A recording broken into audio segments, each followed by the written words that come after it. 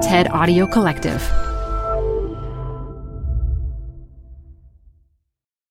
This episode is brought to you by Progressive Insurance. What if comparing car insurance rates was as easy as putting on your favorite podcast? With Progressive, it is. Just visit the Progressive website to quote with all the coverages you want. You'll see Progressive's direct rate, then their tool will provide options from other companies so you can compare. All you need to do is choose the rate and coverage you like. Quote today at Progressive.com to join the over 28 million drivers who trust Progressive. Progressive Casualty Insurance Company and Affiliates. Comparison rates not available in all states or situations. Prices vary based on how you buy. Hi, I'm Debbie Millman. Canva is great for designing visual content for work, no matter what industry or department you work in. Nail your next presentation with Canva Presentations. Start with a professionally designed template and use it as a springboard for your design. It's a serious time saver. Time to present but can't be there in person? Enter Canva Talking Presentations. Record yourself presenting and add your talking head to your slides so your audience can watch your perfected presentation anywhere, anytime. Start designing today at canva.com. Designed for work.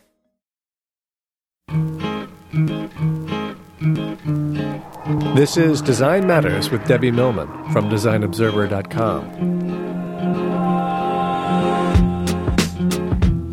On this program, Debbie Millman talks with graphic designer Alexander Isley about his days as the art director of Spy magazine, about opening his own business, and about his design process. I think the way that it looks is usually the last thing that I figure out.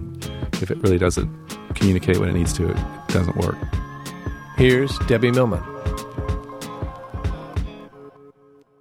Back in the mid-1980s, Alexander Isley worked for Tibor Kalman at M & Company, the innovative design shop where the likes of Stefan Sagmeister, Stephen Doyle, and Emily Oberman also made their mark.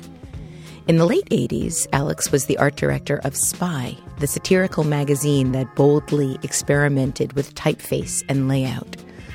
For more than 20 years, he has been principal of the eponymous Alexander Isley Inc., whose clients include Starbucks, Armani, the New York Times, and the Brooklyn Academy of Music. His work has been collected by MoMA and other museums, and he is an inaugural member of the ID40, ID Magazine survey of the country's leading design innovators. Welcome to Design Matters, Alex. Hello, Debbie. It's my pleasure to be here with you. Well, I was thinking about your visit to the studio today, and I was thinking about how long you've been a hero, and I almost always have my heroes on the show, but you're like an uber hero. You're in this separate sort of high-altitude universe of hero-dom for me. Well, thank you. So you came to New York City from North Carolina in the 1980s. I imagine that you came to go to school at the Cooper Union. That's right. What made you decide to come to New York? I'd gone to North Carolina State University and I started off wanting to study architecture, and then I discovered what graphic design was and started to take that there. And they didn't really have a big program. So after a couple of years there, I came up and heard about Cooper Union and thought, well, I'll move to New York, go to school, and then move away to someplace normal. Really? Someplace normal? Where's that? But I don't know. I stayed here for 13 years, and it became normal to me. What was it like for you in the 80s in New York City? It was great. I mean, it was 82 when I moved here, and I came up and stayed at the McBurney Y and gave myself 3 days to find a place to live because I thought that would be plenty of time. And after 2 days, I did get a place to live on 9th Street between B and C and lived there for several years and never looked back. It was a really exciting time to be in the East Village. A lot of galleries were starting to open up. There was a lot of stuff going on. It was still pretty darn rough around the edges, but I loved it. Now, I read that you consider your greatest influence to be your parents, and that your mom was a copywriter for J. Walter Thompson in the late 1950s, right, and then went on to teach. And you and your siblings called her the Grammar Slammer. Boy, you've done your homework. Yes. Yep. And she loves it when we call her that. And you've been outspoken about how by taking a pencil and a piece of paper and writing, you could convince people of things. And I understand that you believe that designers who don't use proofreaders are crazy. So I wanted to know if that was why, because of your mom being the grammar slammer. I think so. That had something to do with it. I mean, we all learned from our parents. I mean, I think they were really strong and powerful influences to me, but my mom was really precise, and she taught English, and if we ended our sentence with a preposition, she'd send us to bed. And, now, I wanted to ask you about that. Can you give us an example of ending a sentence with a proposition? What are you doing that for? Oh. As opposed to why are you doing that? I mean, okay. That was something up with which she would not put. So at the time we bristled, but I think it kind of taught us, my brothers and I, that it was important to try to be precise. And I find myself failing all the time, but I try. And I think being descriptive and short and sweet and brief when you're writing and designing is something that I took from her. So your father, Max, was an architect. Yes. And he studied under Walter Gropius? Yeah. Well, for a little while. He went to Graduate School of Design at Harvard when Gropius was there. That's amazing. And he also, I believe he studied with Ivan Chermayev's father? Yep. That's amazing. You really and, come from a lineage of very, very impressive backgrounds. I didn't realize it or appreciate it at the time, but just the idea of having someone that cared about writing and advertising and architecture turned out to be really good influences in becoming a graphic designer. I mean, I didn't realize this until later years, but there was an atmosphere in the house where I just saw my dad had his own small business, and as a result, starting my own firm was never a mystery to me. It just seemed that it could be something that you could do if you just worked harder than everyone else around you and just did it. So I started at a relatively young age, but I always knew I wanted to have my own company. I don't think I would ever have the courage to do it now, but at the time, I mean, it was just good inspiration, and it was good. You know, they never sat down and said, here are life lessons you need. They basically said you can do whatever you want as long as you're happy. It's really interesting to consider how, in order to be able to do anything successful, you really need to be working harder than anybody else, or working harder than any way that you can imagine.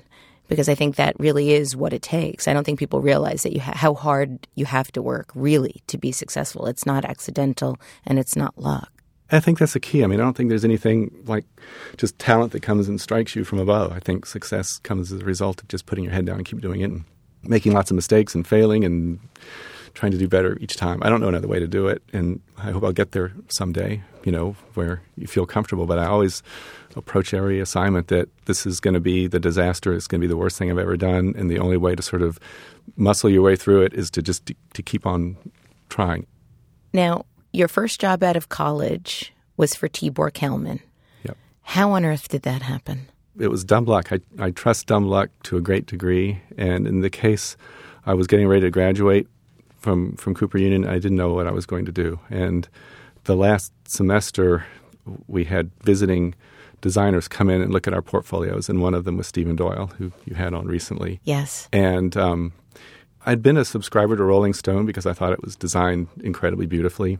And when I heard that there was a guy who was a designer at Rolling Stone that was going to be reviewing portfolios, I signed up to be in the class. And I remember in particular he was showing his portfolio to us, and there's this one page.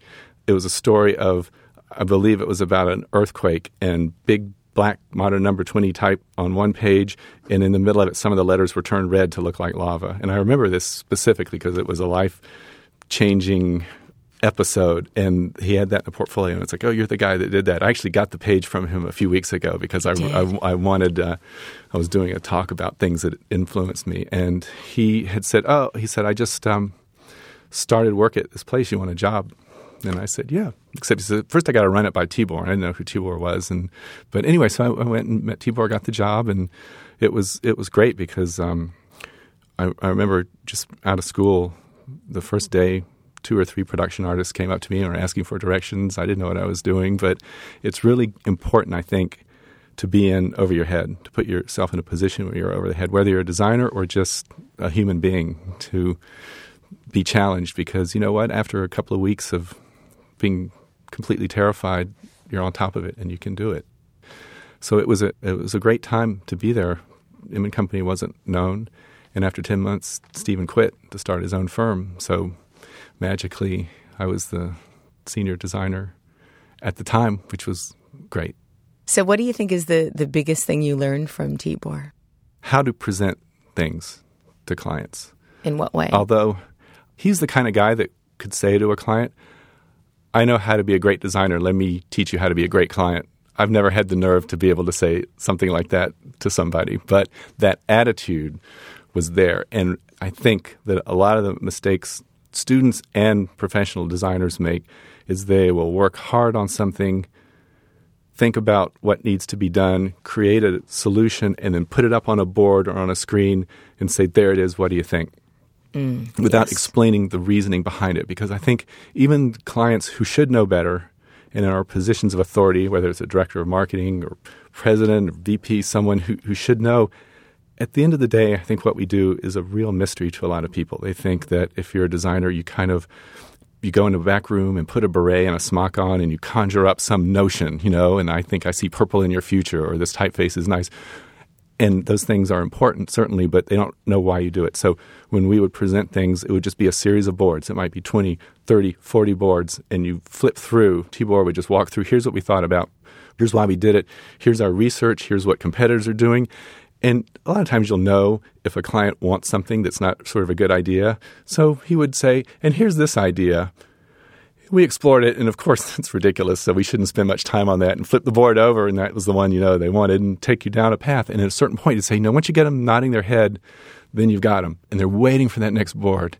And you'll talk and turn it over, and then it's the next one, and you sort of lead them through. And it's not hocus pocus in that it's a logical step. When we design things, it's not just made up. There's a logical series. So a sequence of events and decisions that are made. And to be able to bring people along that same path and illustrate why you made those decisions and how they are logical decisions and thoughtful, and a good design as a result of specific problems, it would help lead them into that. And I learned from seeing him do that in action. So it sounds like it was a bit of a dramatic arc that he took to reveal the final design. Very much, and it might not be the final one or two or three, there might be more than one option. So I use a similar kind of methodology today, which it just seems like it should be common sense, but it's not, and it's not saying, what do you think? It's more, here are three approaches. Your job is to pick one. So I'm fortunate. I mean, in 22 years of having my own business, no one's ever said, you didn't get it right. Go back and start over. Ever? Ever. Wow. So I just jinxed myself. It's going to happen next week. But I hope not. That's amazing. That's never happened. That's like a Cal Ripken stat. I feel fortunate, but it's because you address things and we say you've listened to you. And it's not by any means giving them what they want. Sometimes what they end up is completely opposite what they wanted, but they understand your thought process. And if you take the mystery out of it and the design is solving a real tangible problem using logic, then it works. The challenge is that your design is not just a creative brief on a page, but after all the hard work and the strategy and the thinking of ideas, what you present should look effortless and like it just happened. A lot of effort goes into making something seem effortless. You just mentioned having been able to, in the course of presenting work to a client, you were able to show them something that they might not have ever thought that they wanted. And then as a result of the presentation, to actually think that there's something there that they never would have expected that they'd want. How do you go about doing that? Or is there a project that you can talk about where that happened? I think it's a lot of times we get hired under different circumstances. Sometimes it's just to do a website for someone or a brochure or a specific piece. And a lot of times what we'll do is say, well, we can do that for you, but think about the whole experience people have when they come in contact with your brand or your service or what you're offering. There's all these different areas. It's not just using a color palette or a logo that conveys what you are, but it's this whole range of experience. A lot of times what we'll do is this kind of customer experience spectrum. And I do the drawings by hand usually, and it just shows from the first time they see a website or a radio ad to maybe if it's a retailer, the experience of buying something in the store, what happens when you do a return 6 months later, do you send a follow-up? And we show that there's this whole range of experiences that you could happen. They'll say, you're just trying to churn more work for yourself. And that's not the point at all. So you could hire us or somebody else to do this. But you have to understand that this one item or initiative or thing alone is not by itself going to change the way people think of you or your company or improve upon that. But if you think about all the different other things, it can be stronger. And maybe you don't even need to hire us for the thing that you thought. If you can be able to drill down to a point where you're asking, let's just talk about your budget and what you're trying to accomplish. Let's don't talk about the specific thing you need. Oftentimes you'll find that it's actually what they thought they needed is not what they need, and you can save them money too. It's a challenge because it requires trust, and I think ultimately that's a very important component of what we do, earning people's trust, and that usually doesn't come right away, but if you can show that their best interests are being looked after by you, it can help. You're also quite a good illustrator. I'm wondering if all those little drawings are really what is persuading people to believe you.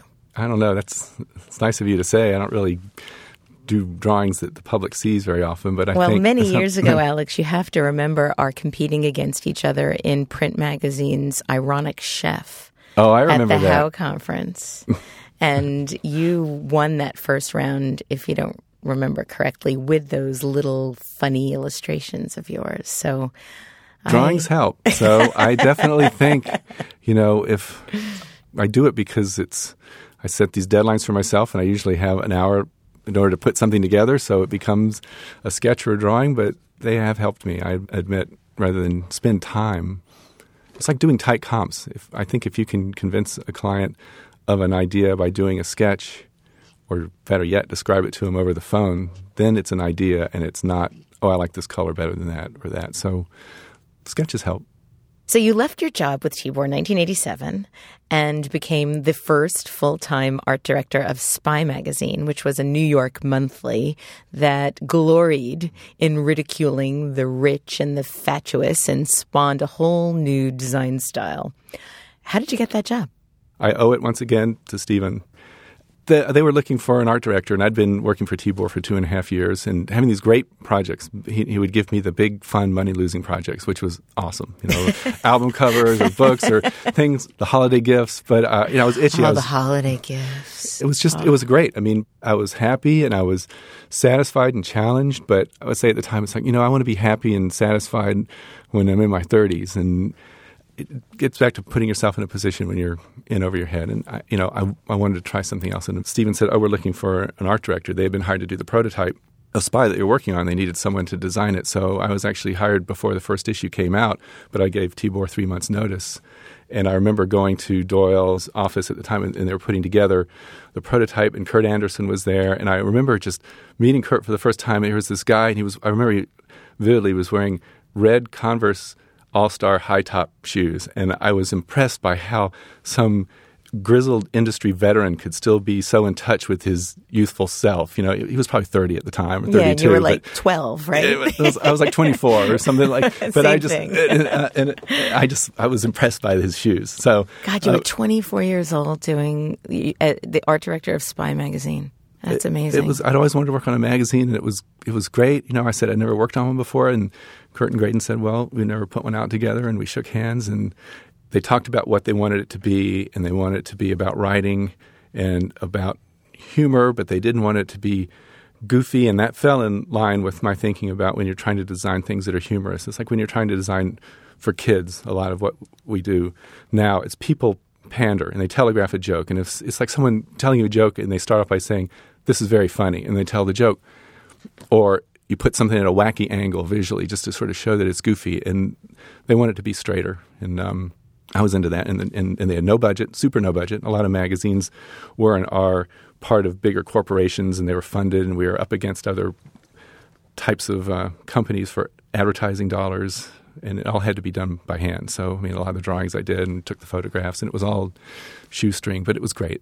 You're lucky if there's 1 or 2 times in your life when you are convinced that what you're doing is right. And I was terrified, but I didn't doubt that it was right. That it was the right thing to do. And you look back on the issues now and you go, boy, I would have done that different. But I think it's just human nature, what you would have done differently. Of but course. It was. But if you had, then you might not be right here right now. It was great. I was there for 1.5 years, and for about I thought I'd be there for about 1 year or so, and I was fine until a friend of mine, Helene Silverman, who's a wonderful designer, said, how's it feel to be designing something that every other designer looks at?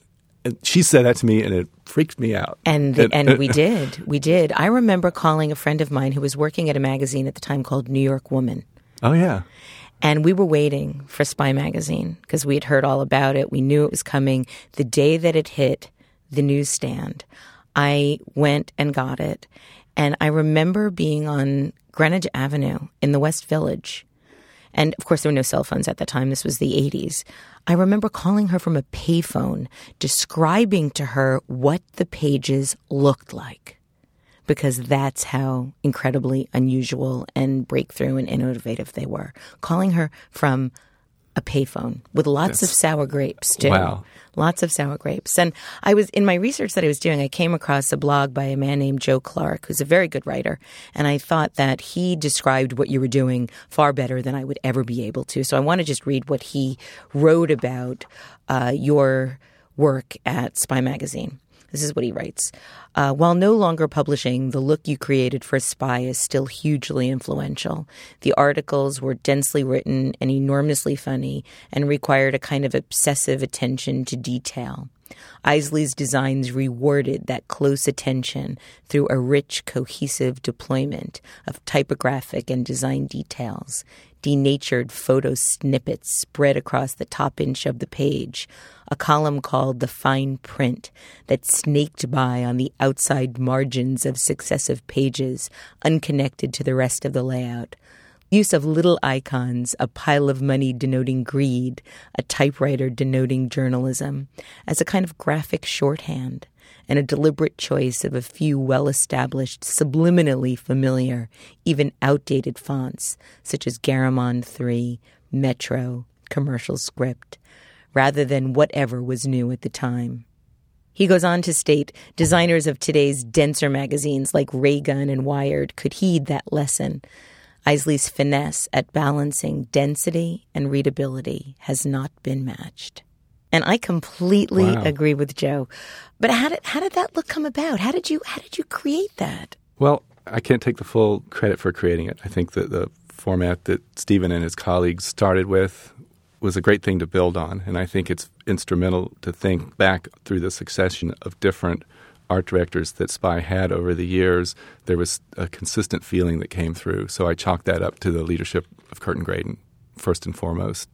From the more practical point of view, it's amusing to hear what Joe and other people say about the way that the look on the page worked, because to me the real challenge, I mean, how often when you get a manuscript do you just laugh? And when we would get the drafts of the stories, my responsibility was to not screw it up somehow by letting design get in the way, because it was hilarious. I mean, you could have just printed the manuscripts and it would have been funny.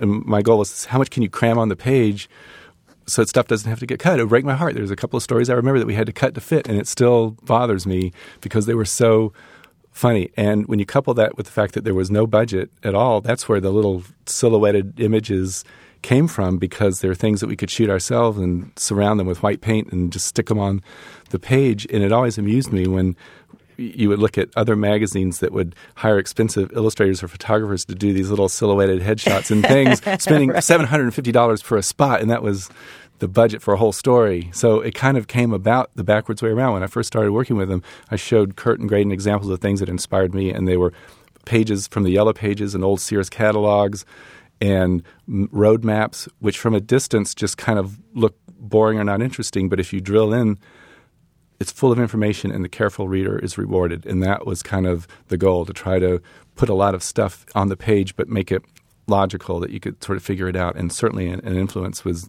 the old Mad magazine, which has influenced a lot of writers I know, humorists and designers. I mean, I can't under-explain how inspirational and influential that magazine was for a whole generation of designers, and I count myself among them.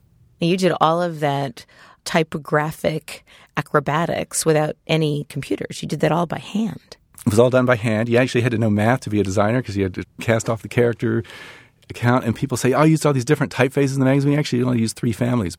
And a lot of the sections within the magazine were 2-color, too, for budgetary constraints. But people say, it was colorful and lots of different typefaces, and it really wasn't. I think there was actually a formal discipline, and I think the real challenge, I've always wanted to do a magazine with just one typeface all the way through, the way Bradbury Thompson used to do with Smithsonian. It was just one all the way through, but the different weights and the different sizes turned it into this. It's a real challenge, and I think I didn't have the discipline to pare it down to that degree, but trying to keep it formally simple gave a lot of room to experiment with what you did with the type. So right after you left SPY, you started your own firm. What gave you the courage and the gumption to be able to do that? I'd been saving my money since I was in college to open my own firm, and I thought, well, now's a good time to do it. I don't have a family or a mortgage or any expenses, and I'll do it. You know, it didn't cost anything back then to open a firm. You just needed a telephone. You didn't need technology. I got a waxer. Right. No one even had fax machines. Stat wheel.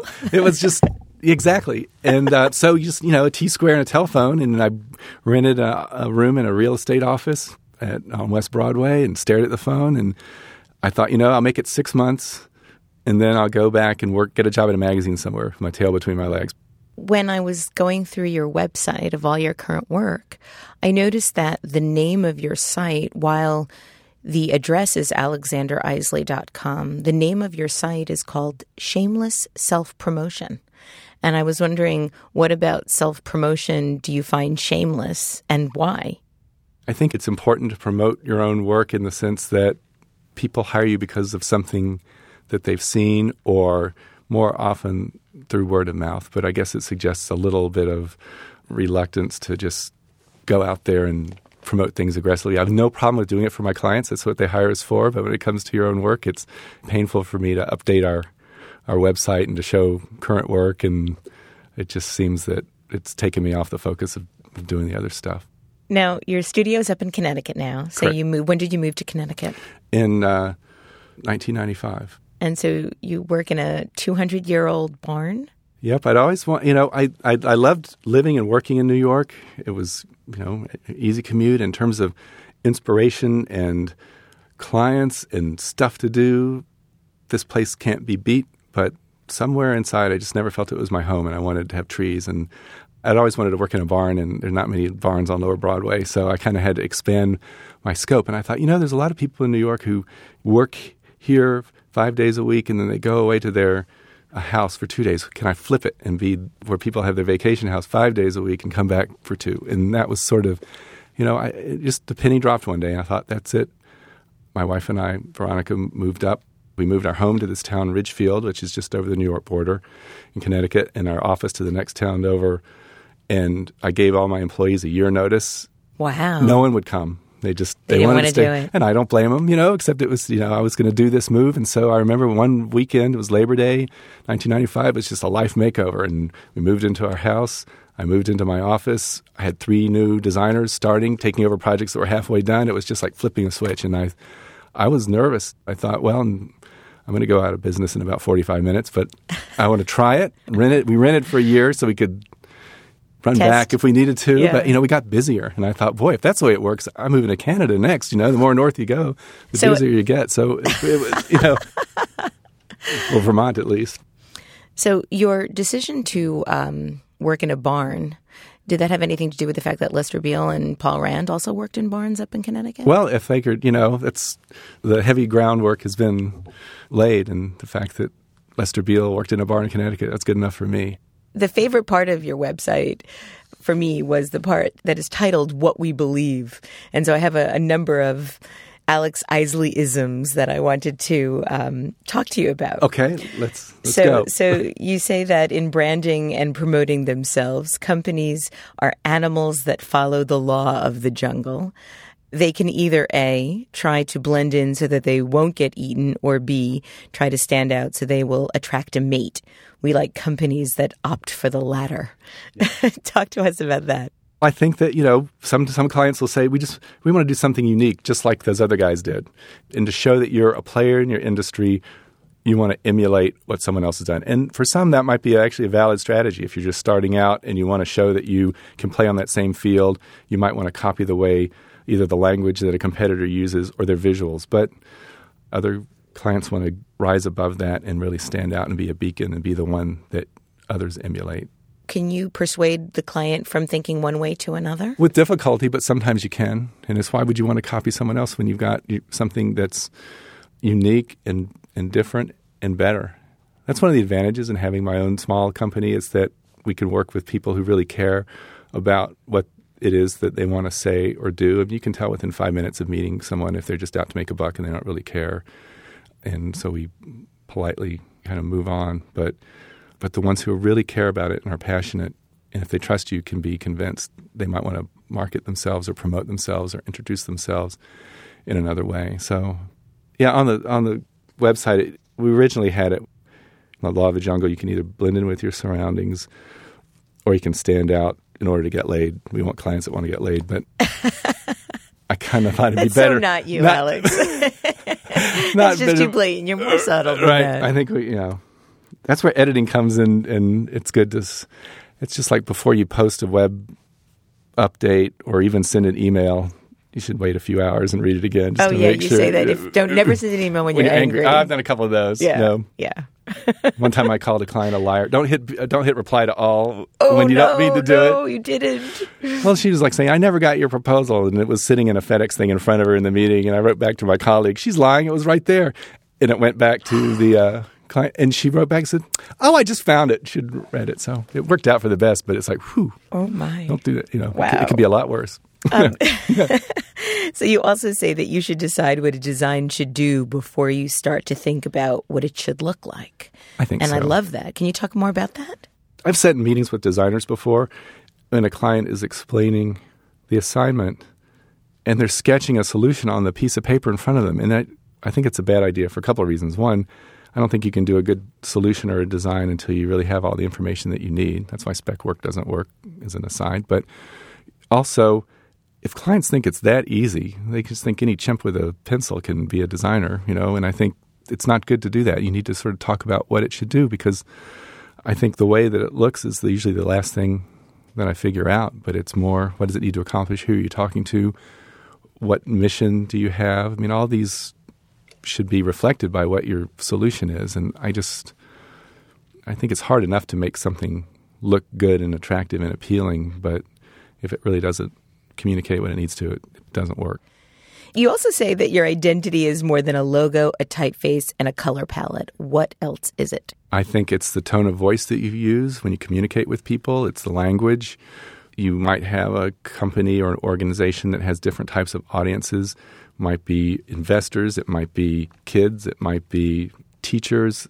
For all those people, you need to communicate, and your tone of voice and what you say are a crucial part of it. And then there are other elements too. Just, logo and type and colors certainly play the role, but it's how that works together, or if there are formats. I mean, there's lots of things. A lot of times people come to us and say, we want a new logo, but instead we take a step back and say, let's take a look at what your messages are and what you're saying, because that could be your problem. How do you develop a tone of voice? How do you create a tone of voice for your clients? Just like there's a lot of times a visual graphic style book, we have an editorial style book, and this might be the tone where you're talking to your customer as if they're a trusted friend, for example. This happens a lot in business-to-business communication, that people lose track of it and they think it's a business talking to a business, but it's not. It's a person talking to a person. And I think just it's a few basic rules. Speak conversationally. Don't use slang. Don't use jargon. These seem like they might be really obvious and basic things, but if you go through and look at what's written, that's the cornerstone of a lot of the communication. And then, picking a color and typeface is important, and I put a lot of effort into that. But if you can't read it out to somebody, then you're decorating something that's not useful. So reading it out to someone, that's interesting, because you say that you must be able to accurately describe a design over the phone. If you can, it means you're working with an idea instead of a technique. And I was wondering if there was a favorite design of your firm's that you could most accurately describe on the air today. Yeah, first of all, that sentiment was taken from Bob Gill, so I can't take credit for it, but I remember reading that at one point thinking it was really important. There are a couple. I mean, one of the clients that I've enjoyed working with the most over the years is a place up in Westchester County, Stone Barn Center for Food and Agriculture. It's devoted to educating people about sustainable farm-to-table agriculture. They also have a wonderful restaurant there, Blue Hill, and the food that they grow changes. The menus change every day. We've done their menus and their signage and their outreach and their educational materials, everything soup to nuts for them. And they wanted a logo. And we said, well, how about since your food changes every day, what if you have a logo that changes too? So we have 12 different logos. The type is the same, but there's a carrot, there's a cow, there's a sheep, there's a Berkshire pig, there's lettuce, and that's what I mean by an idea. It's like, what if you had a revolving logo? You're not a big corporation. You don't have people around the world implementing your graphic standards. You just have a small group of people doing it, so you can have a little bit more nimbleness and flexibility and a spirit that's a little bit different and tailorable. And when I described that to them, they really liked the idea of it. And they said, well, people don't have multiple logos. And I said, well, you can morph it, you can change it. And that's an example of how it's an idea and not a technique. And we got down to that's the perfect carrot or that's the perfect green for the lettering. But before you get to that point, there's a bigger issue. I want to finish up our interview today with just a couple of Isleyisms that I was surprised by. A lot of the beliefs that you share on your website are rather cerebral about the process of working and about the process of design. And there are a couple that I think really probably do, more than any of the others, reflect your personality. And so I wanted to share that with our listeners today. So here are a couple. There is no point whatsoever to salt-free potato chips. SpongeBob rocks. Mrs. Partridge was hot. And my favorite, and I want to get some backstory here to this one, taking a champagne bath really stings. So I've heard. I'm sorry. With Mrs. Partridge, while we ate salted potato chips, SpongeBob, he mopped up.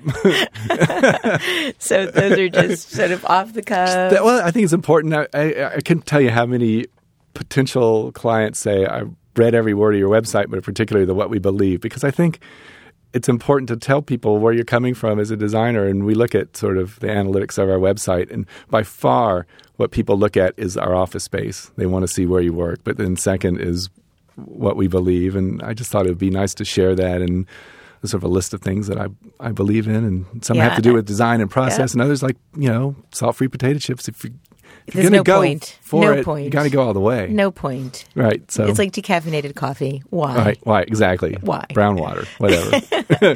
So the last one is one that I think is also very sincerely you. And you say that you believe that people are inherently good.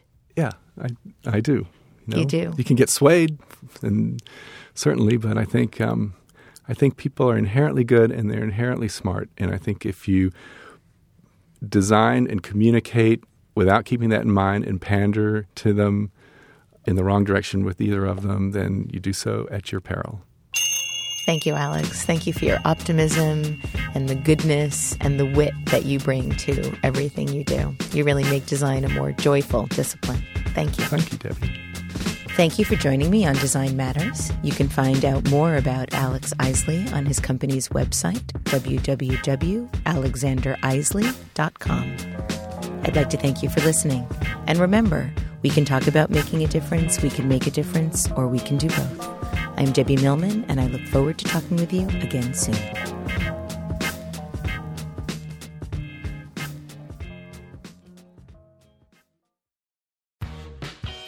You're growing a business, and you can't afford to slow down.